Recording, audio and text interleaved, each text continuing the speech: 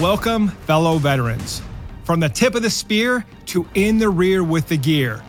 I went from active duty infantry to reserve component logistician.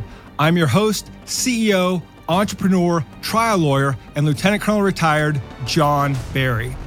The military lessons that I learned helped me grow an 8-figure business that has maintained consistent annual double-digit growth, landing on the Inc. 5000 list of fastest growing companies in America every year for the past 7 years, and has allowed me to continue to serve America's heroes.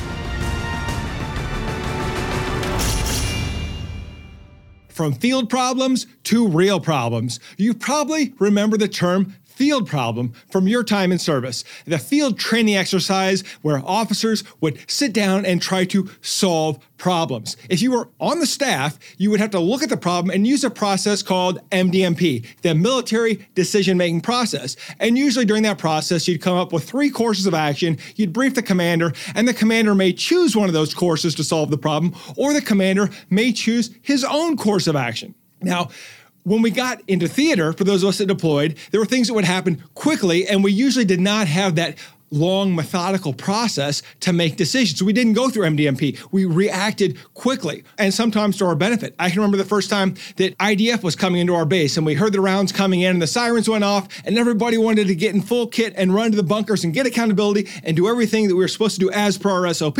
But as the deployment went on, we realized that most of those rounds were hitting the airfield, weren't getting that close to us. And so when the rounds started hitting, the attitude changed, where people were less excited about getting the bunker, and the attitude became more like, oh, great. Now we got to get accountability. We got to stop what we're doing. We got to get accountability. And we know that complacency kills, and that's a bad attitude to have. But on the other hand, it does allow us to think through the problem more methodically. Instead of rushing to the bunker and everybody's high adrenaline, now we've slowed it down. We understand what's happening. We understand where the attack is coming from, and we can address it in a much more thoughtful and methodical manner.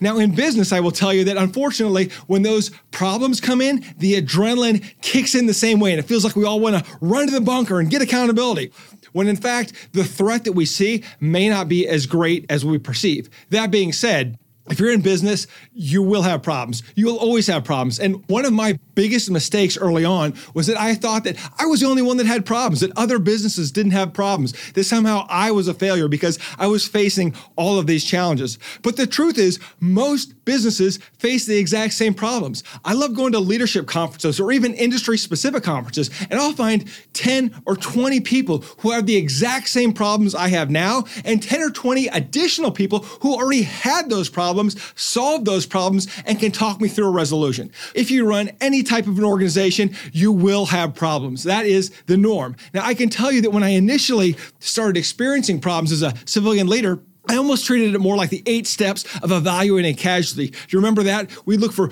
breathing, pulse, bleeding, shock, fractures, burn, and then concussions or head injuries. And as we evaluated the casualty, we would figure out the quickest way to treat the casualty so we could evacuate the casualty in a way that didn't make the casualty's problems worse. In business, that's how it felt. As soon as that problem would hit, I'd have all this adrenaline. I'd want to get it fixed as soon as possible. And I wouldn't really assess it methodically. Instead, I assessed it like we were trying to assess the casualty. Go very quickly and do what you can to fix the problem now. And I will tell you that many times I came up with the wrong solution because I was so hurried to fix the problem. Because it was whack-a-mole. As soon as one problem pops up, here comes another, and another, and another. And you cannot solve all the problems. When I think back to the most serious problems I was facing 3 years ago, and this is, journal, diary, write these big problems down, because I'll tell you how the same experience I did. I look at things that happened 3 years ago, and I look back through what was bothering me most. Now, they don't even register as a threat. I don't lose sleep over them at night. It isn't that big of a deal, right? Because I've developed better systems. I have more experience, and I have more resilient leaders on my team who will solve those problems. But that doesn't mean that I don't deal with big problems every day. The bigger your organization grows, the more serious the problems get. And what I thought was a catastrophic problem 3 years ago is not a catastrophic problem today.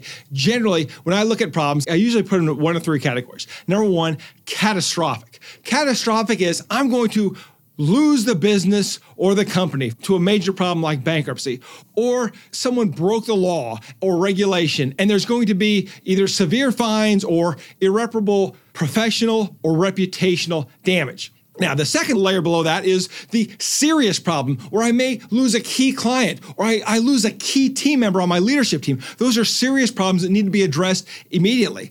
And then there are the routine problems. And these are the ones that you have to deal with, but you generally will have enough time to deal with them before you bleed out, before they become a huge problem. The first is a cash flow problem. The second is broken systems and procedures. If you know you have a cash flow problem and you have 4 weeks to resolve it, that's a lot of time to fix the problem. Now, sometimes it can be a systemic problem where by the time you figure it out, it's too late. But most of the time, if you're on top of your numbers, you're on top of your business, you can foresee or forecast that cash flow problem coming. And it's just a routine problem that you're going to have to deal with from time to time. Similarly, broken systems and procedures. You will outgrow systems. You will outgrow procedures. The things you do today will prevent you from getting to the next level tomorrow. And that's okay. Those systems and procedures will break. You have to fix them. But those are routine. Those are things that you should expect to happen, and you should have a plan for them.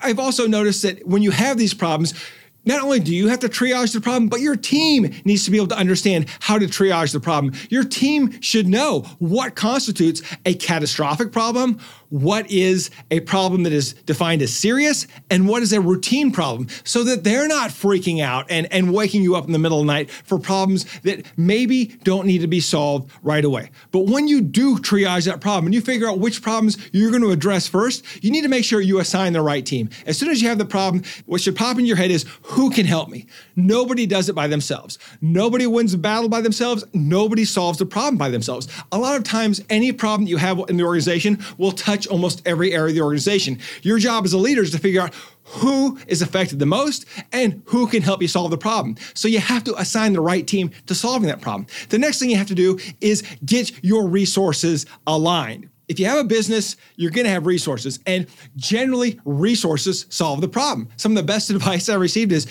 if you have a problem and you have enough money to solve the problem, you don't have a problem. But that doesn't mean you don't need to align your resources to make sure that problem gets solved and gets solved efficiently and effectively.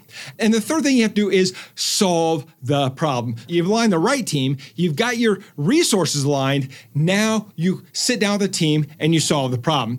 And when you have time to do this, you have to look at the origin of the problem, because sometimes the origin is something that you can't do a whole lot about, or the origin is what is going to generate the opportunities. For example, if the origin is the economy, the answer is suck it up and look for opportunities. If the origin of the problem is your industry, then suck it up and look for opportunities, because everyone else in your economy and in your industry is facing these same problems. Now, it may be a leadership issue. It may be, as you go back and you slow down and you think about the origin of the problem, it may be a bottleneck, which becomes an operational issue, which you as a leader must solve.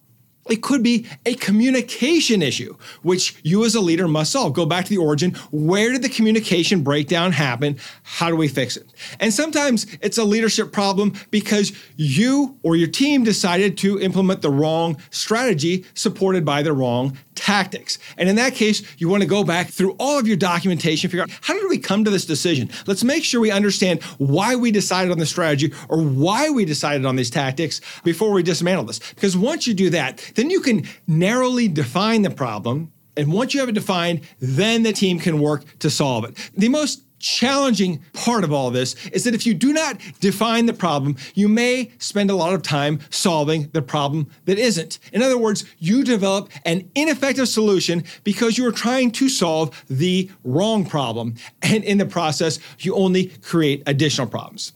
In conclusion, if you run an organization, you will have problems. In the military, you dealt with problems all the time. There were times when you could sit down and methodically fix the problem, like through the military decision-making process, but there were other times when you had to react quickly and resolve the problem immediately, and any action was better than no action. The reality is, in the business world, when we see the problems and we get hit with the problems, we feel that rush of adrenaline. We feel like we have to fix it right away. But it's at those moments that we really need to slow down and look at the resources we have to fix the problem, the people we have on the team, and then clearly define that problem so that we can come up with a resolution that will fix it and fix it for good until the next problem pops up. And yes, as a leader, they're going to pop up just like whack-a-mole, a problem here, a problem there, a problem there. And you're going to be solving many problems every day.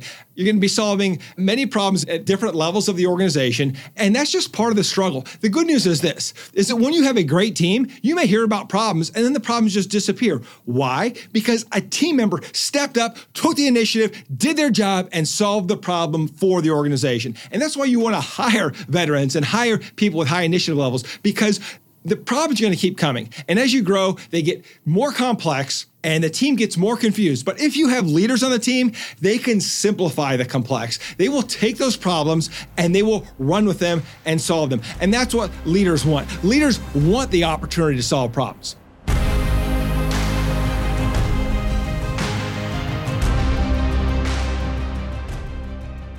After action review.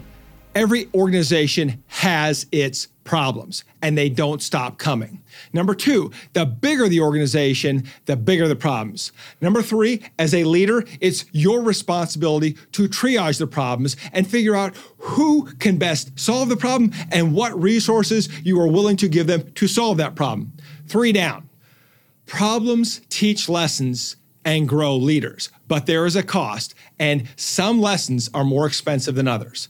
Number 2, not every problem is catastrophic. As a leader, you shouldn't be running around like a chicken with your head cut off. Understand that if there's a problem, another problem is going to come. And you must work at a pace where you don't kill the team trying to solve routine problems. There will be catastrophic problems, and you will have to act quickly, and it will take everything you've got to fix it. But not every problem is catastrophic. And if you treat every problem like it's catastrophic, then as the saying goes, if everything's an emergency, nothing is an emergency. And it's your job as a leader to prioritize.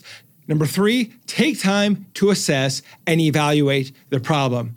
Your job as a leader is to keep a cool head and to keep those around you cool, to let them know that you're in charge and that you've got this and that together as a team, we will get through this. Thank you for joining us today on Veteran Led, where we pursue our mission of promoting veteran leadership in business, strengthening the veteran community, and getting veterans all of the benefits that they earned. If you know a leader who should be on the Veteran Led podcast, report to our online community by searching @VeteranLed on your favorite social channels and posting in the comments. We want to hear how your military challenges prepared you to lead your industry or community, and we will let the world know.